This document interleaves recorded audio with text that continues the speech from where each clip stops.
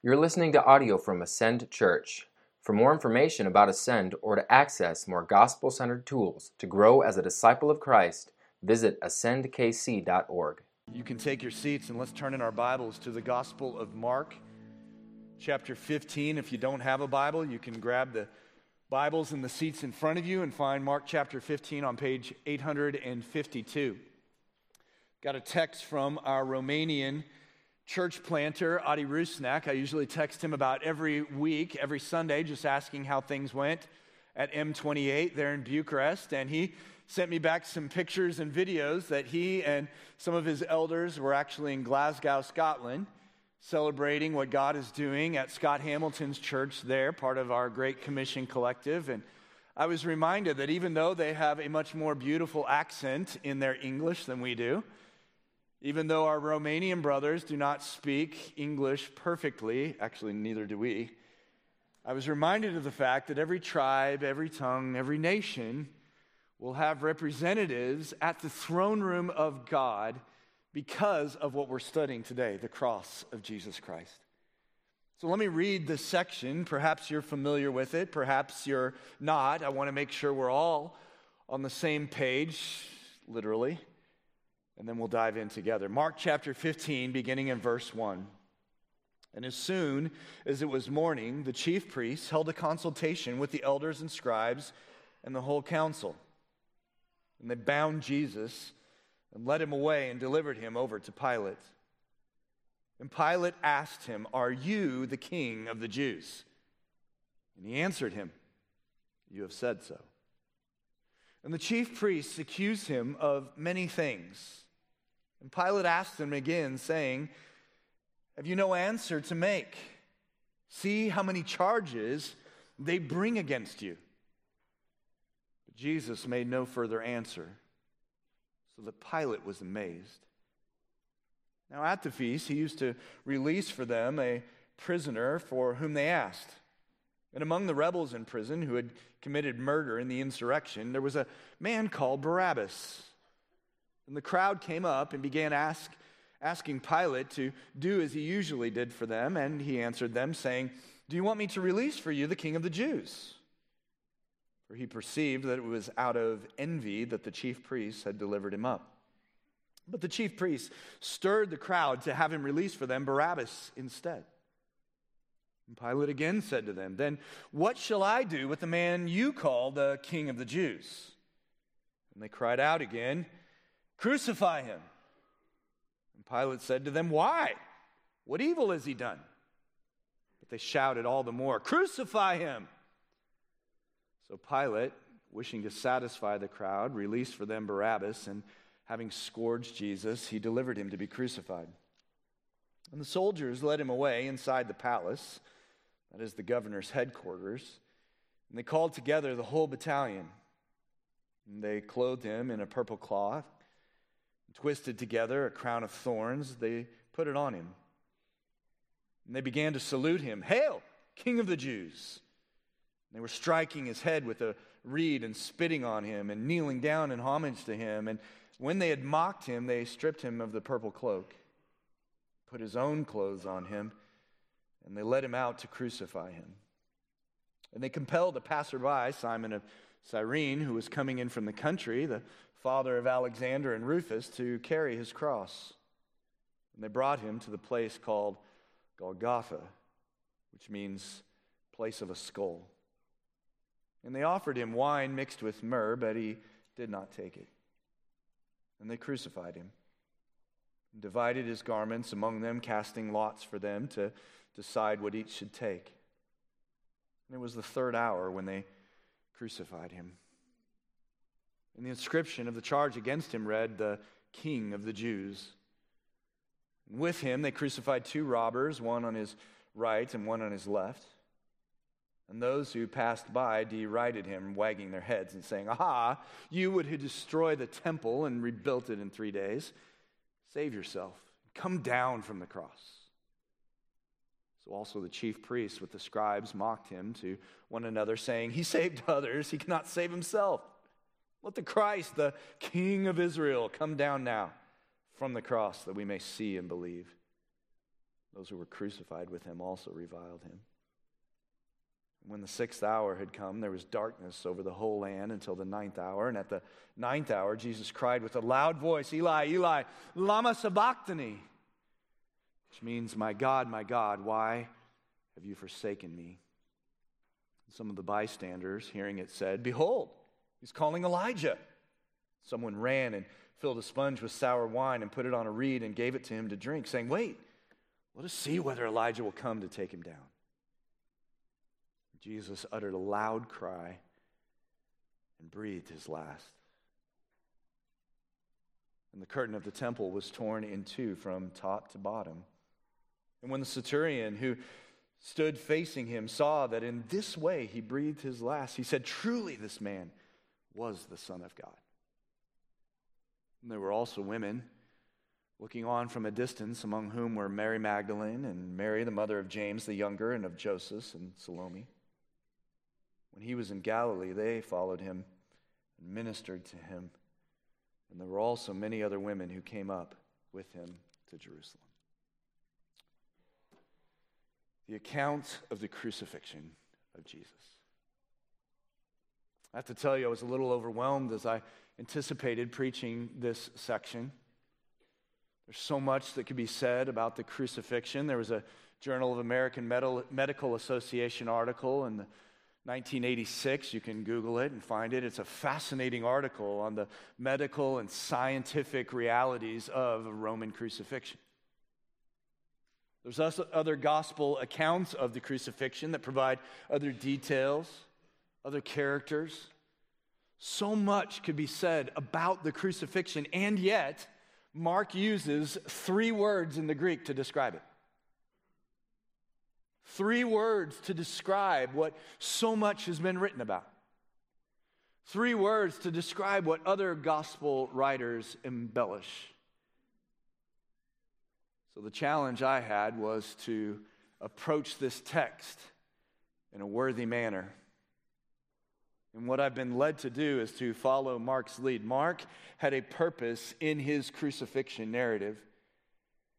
And I pray that as I preach it, I will reflect what he intended for his original audience. You see, I think sometimes we come to the cross and we have the same reaction that one commentator described in an illustration of an African chief. This African chief was making her way to a missionary's grass hut, and as she passed the tree outside of the door, she saw on the tree a small mirror and gasped and stood back at the reflection. See, what she saw was a reflection of a face that was painted ferociously with head dressings that were frightening, and she declared to the missionary, "What is that person in the tree?" The missionary responded, "That is a reflection of you." The chief demanded that the missionary sell her the mirror, and as soon as she had bought it, she took it in her hands and shattered it on the ground. She declared after that event that I will not have that person looking back at me ever again. And see, I think that's sometimes what happens to us as humans when we see the cross. You see, when we see the cross for what it is, we see the King for who he is. And when we see the King for who he is, we see us for who we are. And often what we do is, in response, we are frightened. What we do in response is we try to control it. We try to numb it. We try to run away from it. We try to shatter it so that we no longer see the King for who he is or us for who we are. We see the King for who we want him to be and us for who we want ourselves to be. And I think what Mark is doing in the details that he provides and the brevity of his description of the cross is the big idea in your notes. The cross requires us to respond. So you will be challenged to respond to this text. I have been challenged this week to respond to this text. But what is exposed is a reflection of the true King. And we will see 4 illustrations of response and 1 opportunity. The first illustration of a response is in the religious leaders, number one, and their illustration is a response of pride. As we reflect on the Gospel of Mark, it's important to go all the way back to verse 1. Verse 1 says that Mark was writing an account of Jesus Christ, the Son of God. That is Mark, as the author, saying that as I unpack these stories with which you, the original audience, would have been familiar, as I unpack these vistas of Christ, I am intending to show you that this Jesus is the Son of God. And if you will write down one phrase in your notes, write down one phrase in your Bibles outside of Mark 15, would you write down Son of God? The Son of God is a crucial title that spans all the way back to the Garden of Eden. The Son of God title means that the God of the universe has a special and unique relationship with that Son. The title Son of God means that the creator of the universe has unique expectations of that title holder, Son of God. The first candidate for Son of God was Adam himself. You can write down Genesis 5 and verse 1. There was a certain unique relationship that God had with his Son. There was a certain unique expectation that God had with his Son, that he would expand the glories of God to cover the corners of the known earth, that he would protect that kingdom and pursue holiness. And Adam failed, didn't he? Which required a second title holder. That second title holder candidate is revealed in Exodus 4:22, where a group of people, the people of Israel, are referred to by God as his son. And there was a unique relationship between the Creator and that group of people known as the Son of God. And there were unique expectations that God, the King of the universe, had for his Son. But Israel failed. And so another candidate was required, and a third candidate was raised up. That was an individual who was the son of David. In 2 Samuel 7:14, God, the King of the universe, said, "Your son, David, I will call son." And there was a unique relationship, and there were unique expectations. And while Solomon started so well, he failed miserably, which required a fourth candidate who is revealed to us in Daniel 7:13. One who will be like a son of man, who will approach the Ancient of Days, who will be given an everlasting kingdom to have dominion where Adam and Israel and Solomon had failed. And he will pursue righteousness. And that kingdom will be holy, where Adam and Israel and Solomon had failed. And you see beautifully that through all of Scripture, Son of God is at the center. And so the experts on Scripture would be very familiar with that. And here they are in verse 1. As soon as it was morning, the chief priests, these were the individuals holding the office that was required to protect and pursue holiness for God's people. The elders, these were the leaders and the authority in the synagogues and the places of worship. And the scribes, these were the experts on the facts of Scripture and connecting the dots of the theology of Scripture. They were tasked with teaching and applying God's word. And the whole council, the Sanhedrin, the Supreme Court, if anybody would know and be experts on who Jesus was, it would be them. Jesus had revealed to them the truth. In fact, back in chapter 14, we studied this last week. The chief priest walked into their midst during the court trial, and he said, "Are you the Christ, the Son of the Blessed?" And Jesus said, "I am," and not only that, Daniel 7:13 and 14. "You will see the Son of Man coming with the clouds. I am he," Jesus said. They were presented as experts with the truth, but there was a problem. It exposed them. I was at a Royals game a couple weeks ago with my father-in-law and brother-in-law, and we were talking about baseball, and they were asking me, the expert, "What are they doing here? Why are they doing that? What do you think about this?" And I, like the Pharisee, responded with my expertise. Well, my brother-in-law was asking me about Salvi. If you're not familiar with him, he's our catcher.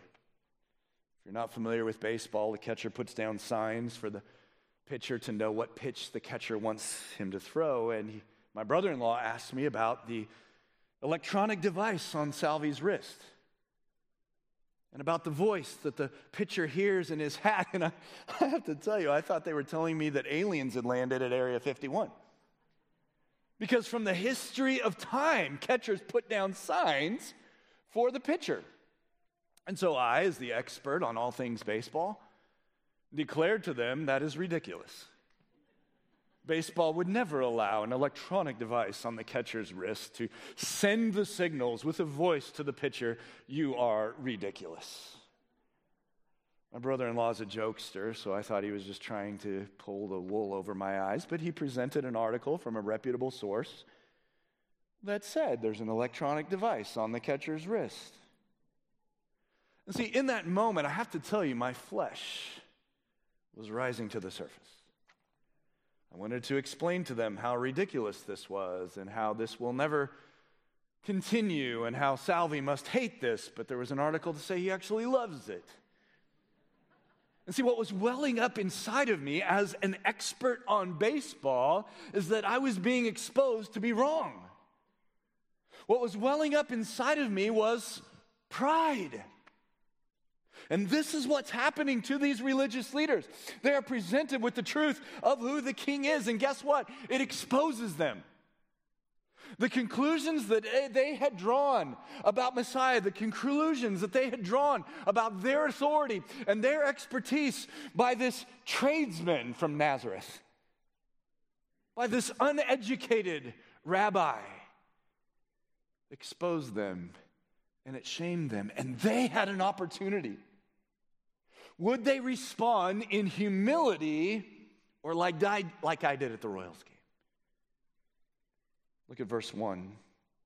They bound Jesus and led him away and delivered him over to Pilate. What an opportunity tragically missed. Listen, the gospel, the cross, Christ exposes us. We are wrong. Who we thought we were, what we thought the standards were, what we thought the rules of the game were on our own are wrong. And it requires us to humble ourselves. And when the religious leaders were presented with the king as he truly is, and them as they truly were, look at verse 10, even Pilate saw it. He perceived that it was out of envy that the chief priests delivered him up. Oh, friend, can you not relate to this? When you look at the mirror of the cross and you see Christ for the majesty that he actually is, it exposes us. It makes us look like the wretch that we actually are. But how will we respond?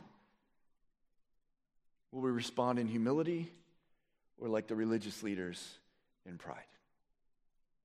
The second illustration of a response is Rome. And their response is pragmatic. The Roman Empire did not grant the right to condemn someone to capital punishment. And so, historically speaking, there was a necessity of that last phrase. They led him away and delivered him over to Pilate, to the governor of Judea. Now, what's interesting about this is that Mark does not provide a whole lot of historical details, so that makes us understand that the original audience knew who Pilate was. And so let me bridge the gap by sharing with you that Pilate was the governor of Judea from 26 to 36 AD. As governor, he was assigned the task through contract from the emperor to uphold peace and keep the tax line flowing. That was his task. And as we look at the rest of Scripture, as we look at historical documents, Pilate was very good at what he did. Now, Pilate was extremely diplomatic.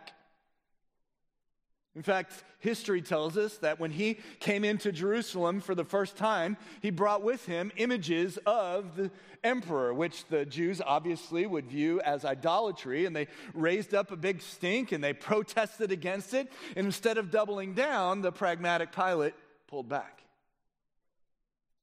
But he wouldn't just pull back. There were times, like Luke 13:1, you can write that down and look at it later, where he actually mixed the blood of worshipers with the blood of the sacrifices. He did so sensing that a potential insurrection would take place. Pilate was contracted to ensure that peace was upheld. And so anytime a riot was threatened, anytime the tax flow was threatened, Pilate would be decisive, but he was always pragmatic. Here's a definition for pragmatism. The end justifies the means. The end, the goal justifies the process. And so let's unpack this a little bit, because pragmatism in itself is not wrong. You and I engage with pragmatism just about every day of our lives.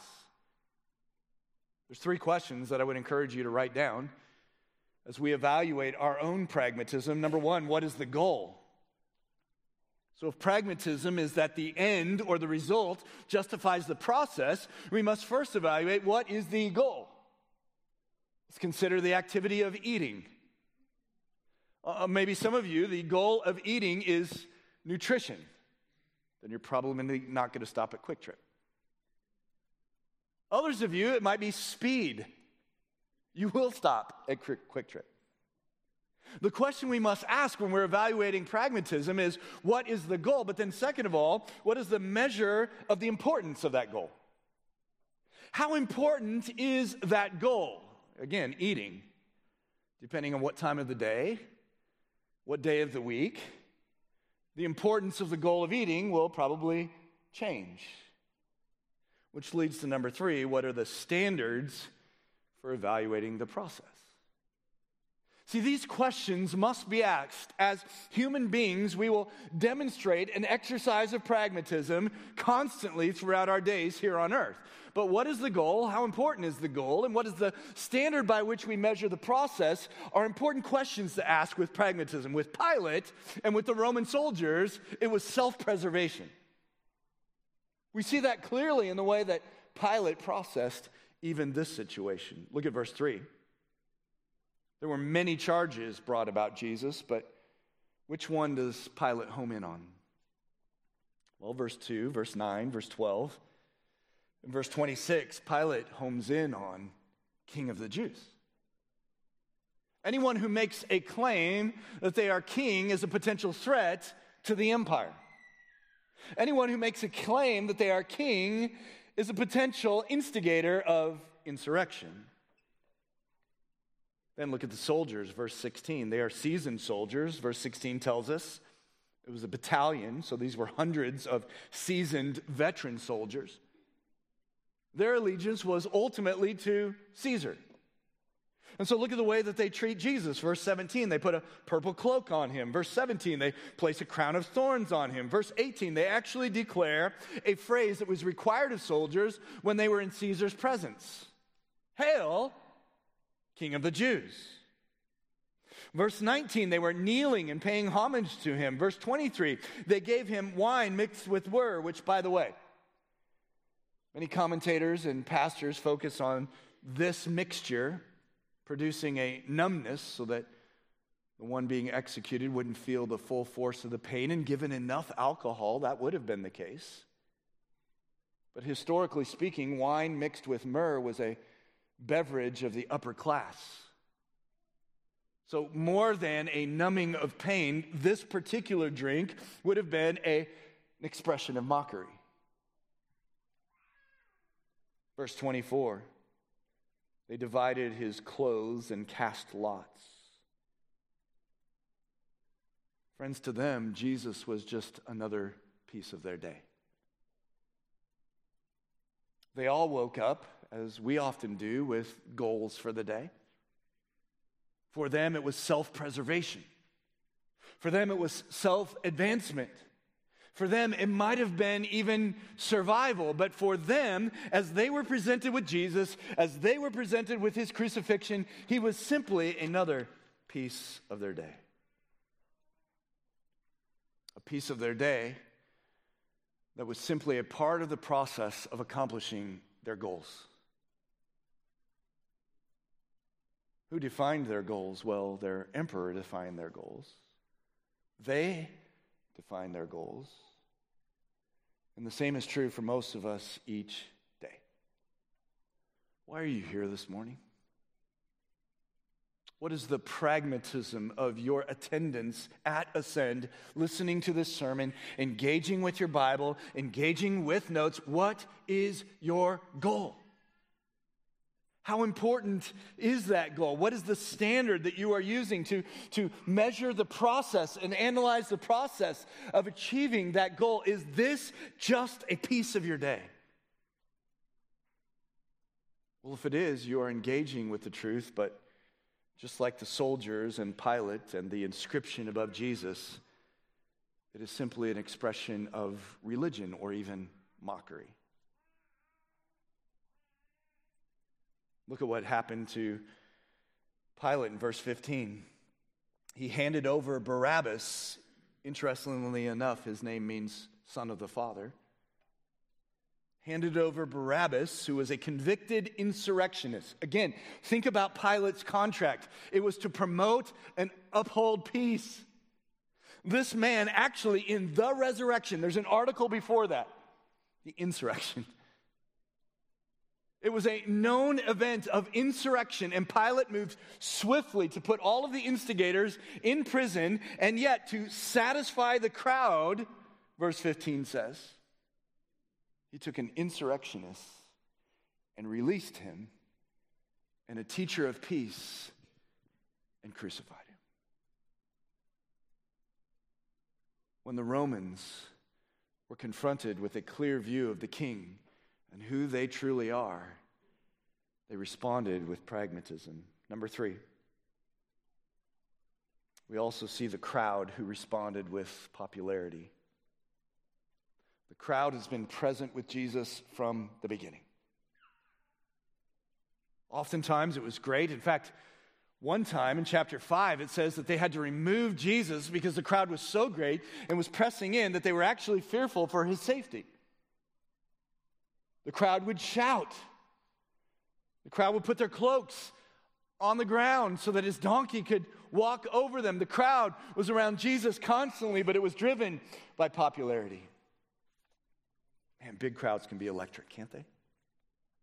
In 1991, I attended the World Series between the Twins and the Braves, and I went to the Garbage Can, which was the Metrodome in Minneapolis. It was known as that because it was like this inflatable top, and it would get so loud in there. And I remember being with my dad and watching this game, and even as a 16-year-old, I was amazed at how different the people looked that were coming into the stadium. People from all kinds of social backgrounds and economic backgrounds and all different sizes and shapes. But when Scott Leyes hit that home run, man, was there a unison. Man, was it loud. In fact, so loud that I was standing next to my dad shouting at him. He had no idea that I was even trying to get his attention. That crowd was unified in popularity. And that was often what happened throughout the Gospel of Mark. They were amazed at his teaching and healing in chapter 1. They pursued him for physical benefit in chapter 5. They wanted to have his opinion on politics in chapter 11. And even in chapter 11, they declared, Jesus is the Son of David. The kingdom of David is at hand, in unison, joining their voices from all different walks of life, because that was what was popular. But look at what it says in verse 11. As they, the ones who had just declared a few days before that Jesus was the Son of David, the chief priests stirred and yelled out, "Free Barabbas."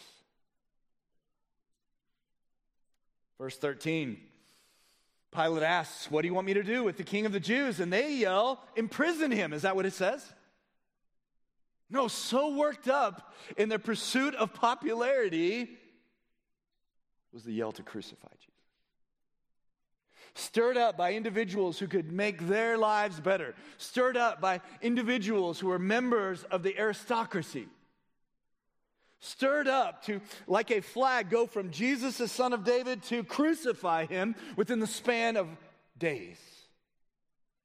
And Pilate says, why? What evil has he done? And the people shout all the more. And you can imagine, if you've been at one of these crowds where it is deafening the roar, crucify him, they shout out. Reminds me of Acts 19:32, where there was a riot in Ephesus. And Luke says the crowd was whipped into a frenzy so much that they didn't even remember why they were there.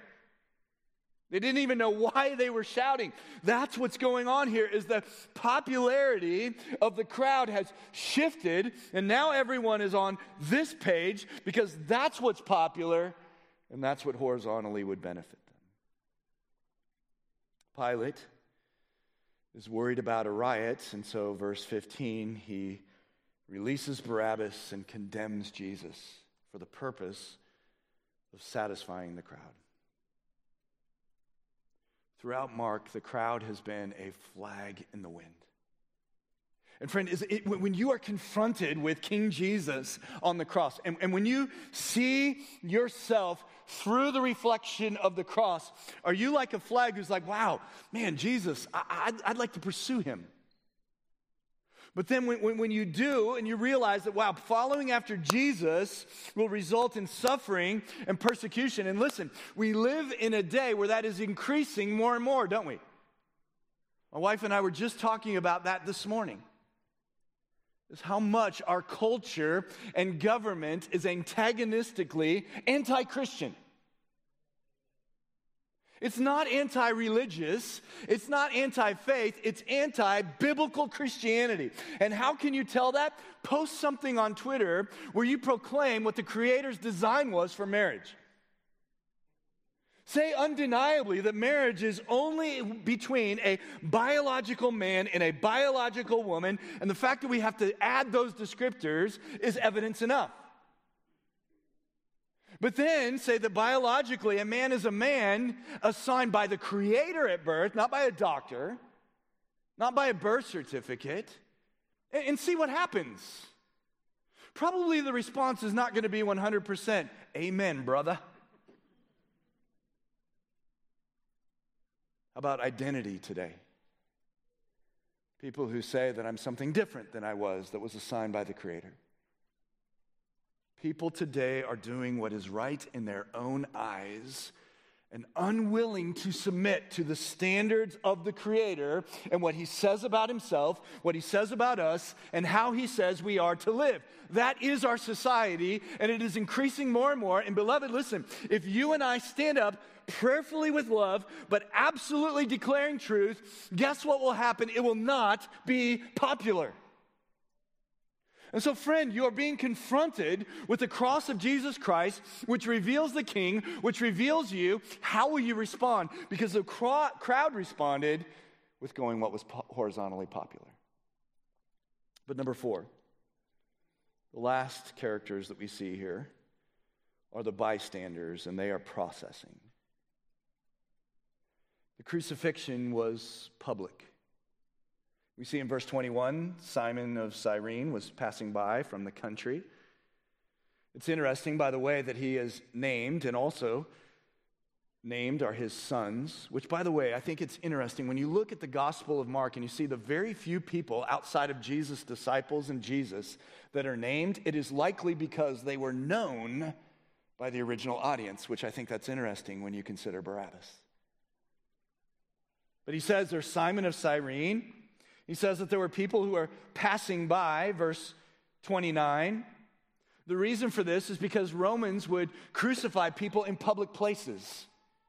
They would crucify people where there would be a highway or a lot of crowd passing by because they wanted to make sure that this would be a warning that you do not go against Rome. We don't know where the cross and Calvary was. Here's a picture of one place that is traditionally believed to have been the place.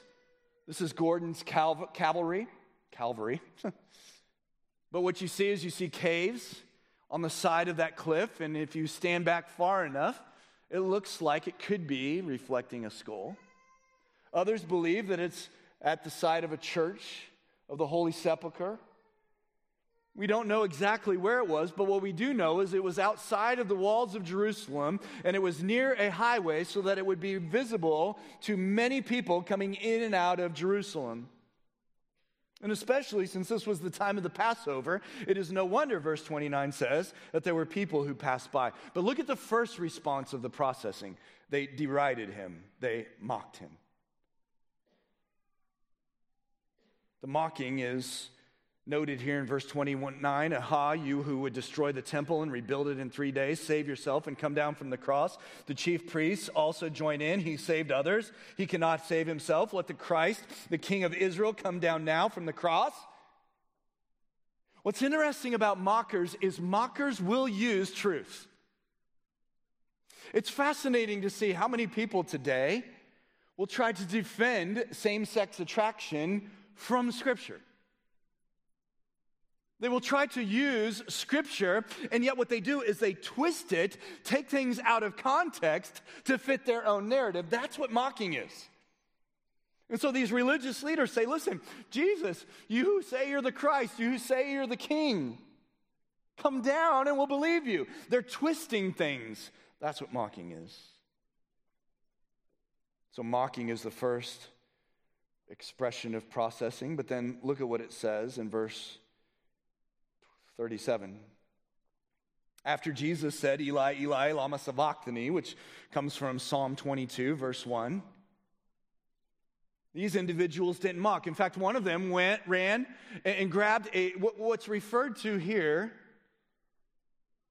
as a cheap expression of thirst quenching. Verse 36. Put sour wine on a reed. It quenched Jesus' thirst for a moment, and listen to what the individual said. Let's wait. Look, we're not going to mock him. We're not going to reject him. But let's see. Let's see whether Elijah will come to take him down. And then look at what it says. Verse 33, there was darkness over the whole land. Verse 38 is one of the most important verses in all of Scripture. The veil of the temple was torn in two. And we don't know exactly what veil this was, although the author of Hebrews, in Hebrews chapter 10, verses 19 through 22, seems to indicate this was the curtain that would keep people from entering the Holy of Holies, where the Spirit of God dwelt. And it says that massive curtain, which history tells us was likely 30 feet tall, which, by the way, the highest point in this room is 29 feet. So this is a massive curtain. But look at what it says. It says it was torn from where? The top to the bottom. If this was a human being tearing it, they would start from the bottom and make their way to the top. This is a supernatural reality.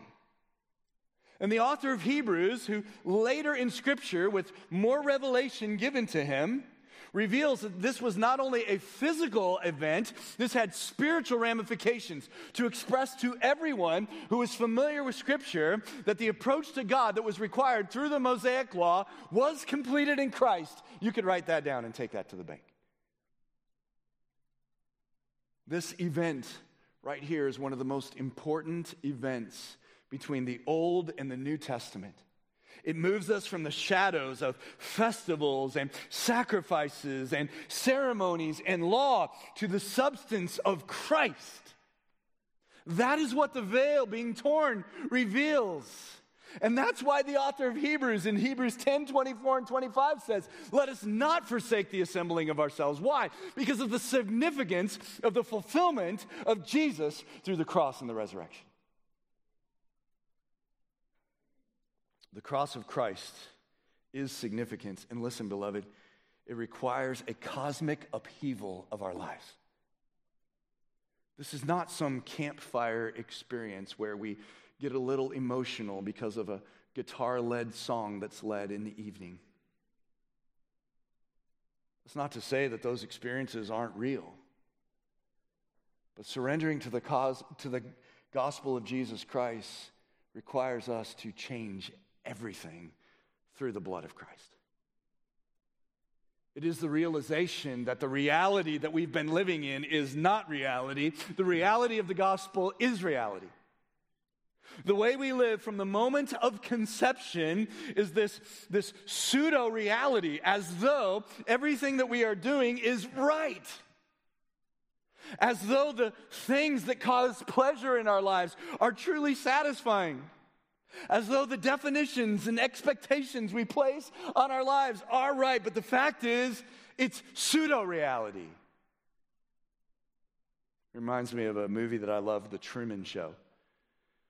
Jim Carrey is the main character, and if you haven't seen it, spoiler alert, I'm going to tell you about it. He lives his life in a reality that is not real. Everyone in his life is an actor. All of the events of his life are choreographed by a director.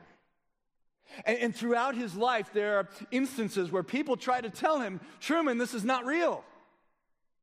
There are moments in his life when a spotlight falls from the sky and they call it a satellite to try to keep him distracted. Truman responds to the revelation of reality in different ways, sometimes anger, sometimes disbelief. There's a lot of humor. But friends, this is often what happens when we are confronted with the reality of the King on the cross and the reality of who we are. You see, some of us mock. Some of us wait. But there is only one response that is required. Only one response that is appropriate. And this is where the religion of biblical Christianity is exclusive. There is only one way. And here's what it requires.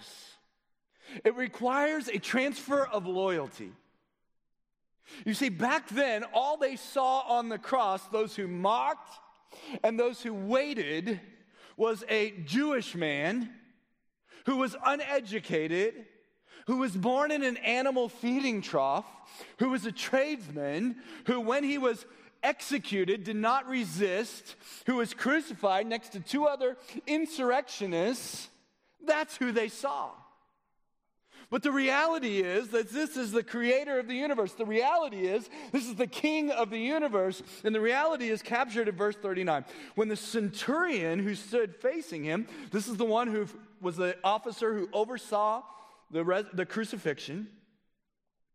When he saw that in this way Jesus breathed his last, most likely meaning that when he yelled out with a loud voice, usually people didn't do that right before they died on the cross. When he saw that, he declared, truly, this man was the Son of God. Now, your footnote says that it could be or a son of God, and grammatically there is an argument for that, but I think when you look at the grammar and when you look at Mark's argument throughout his gospel, I think the centurion said this is the Son of God. How could a pagan, Gentile Roman officer see all of this that was taking place and hear his governor say, the King of the Jews? Hear his fellow soldiers say, the King of the Jews. Hear the passersby say, the King of the Jews. The religious leaders, the King of the Jews. The crowd, the King of the Jews, in a mocking fashion. And he declared, the Son of God. Because when he saw the King and when he saw himself, he responded appropriately. Now, we don't know whether or not he gave his life to Christ. His name isn't mentioned here. But we do see that Mark is setting up what is required to be a disciple of Christ. Look at verse 40. There also were women looking on from a distance. Now, why does Mark include this? You can write down Galatians 3:28. In the historical context, women would not follow a rabbi. And yet here we see this rabbi bringing in women. Galatians 3:28, in Christ there is neither Jew, there is neither Greek, there is neither male, female, slave, or free. We are all equal at the foot of the cross because our measure is spiritual. And so Mark is reminding the original audience there were also women looking on from a distance, among whom were Mary Magdalene and Mary, the mother of James the Younger, and Joseph and Salome. But here's the most important part, verse 41. When he was in Galilee, they followed him. You remember way back at the beginning of the Gospel of Mark, what did Jesus say to the disciples that made them disciples? Follow me, and they did. And what is the great expression of following Jesus? Look at what it says in verse 41. They also ministered to him. They were devoted to him. They spent time with him. They sacrificed for him. He was number one in your lives, beloved. That is the gospel. Friends, this is the only appropriate response, which brings us to number 5, your opportunity. We've seen the religious leaders. We've seen Rome. We've seen the crowd. We've seen the bystanders. But what about you?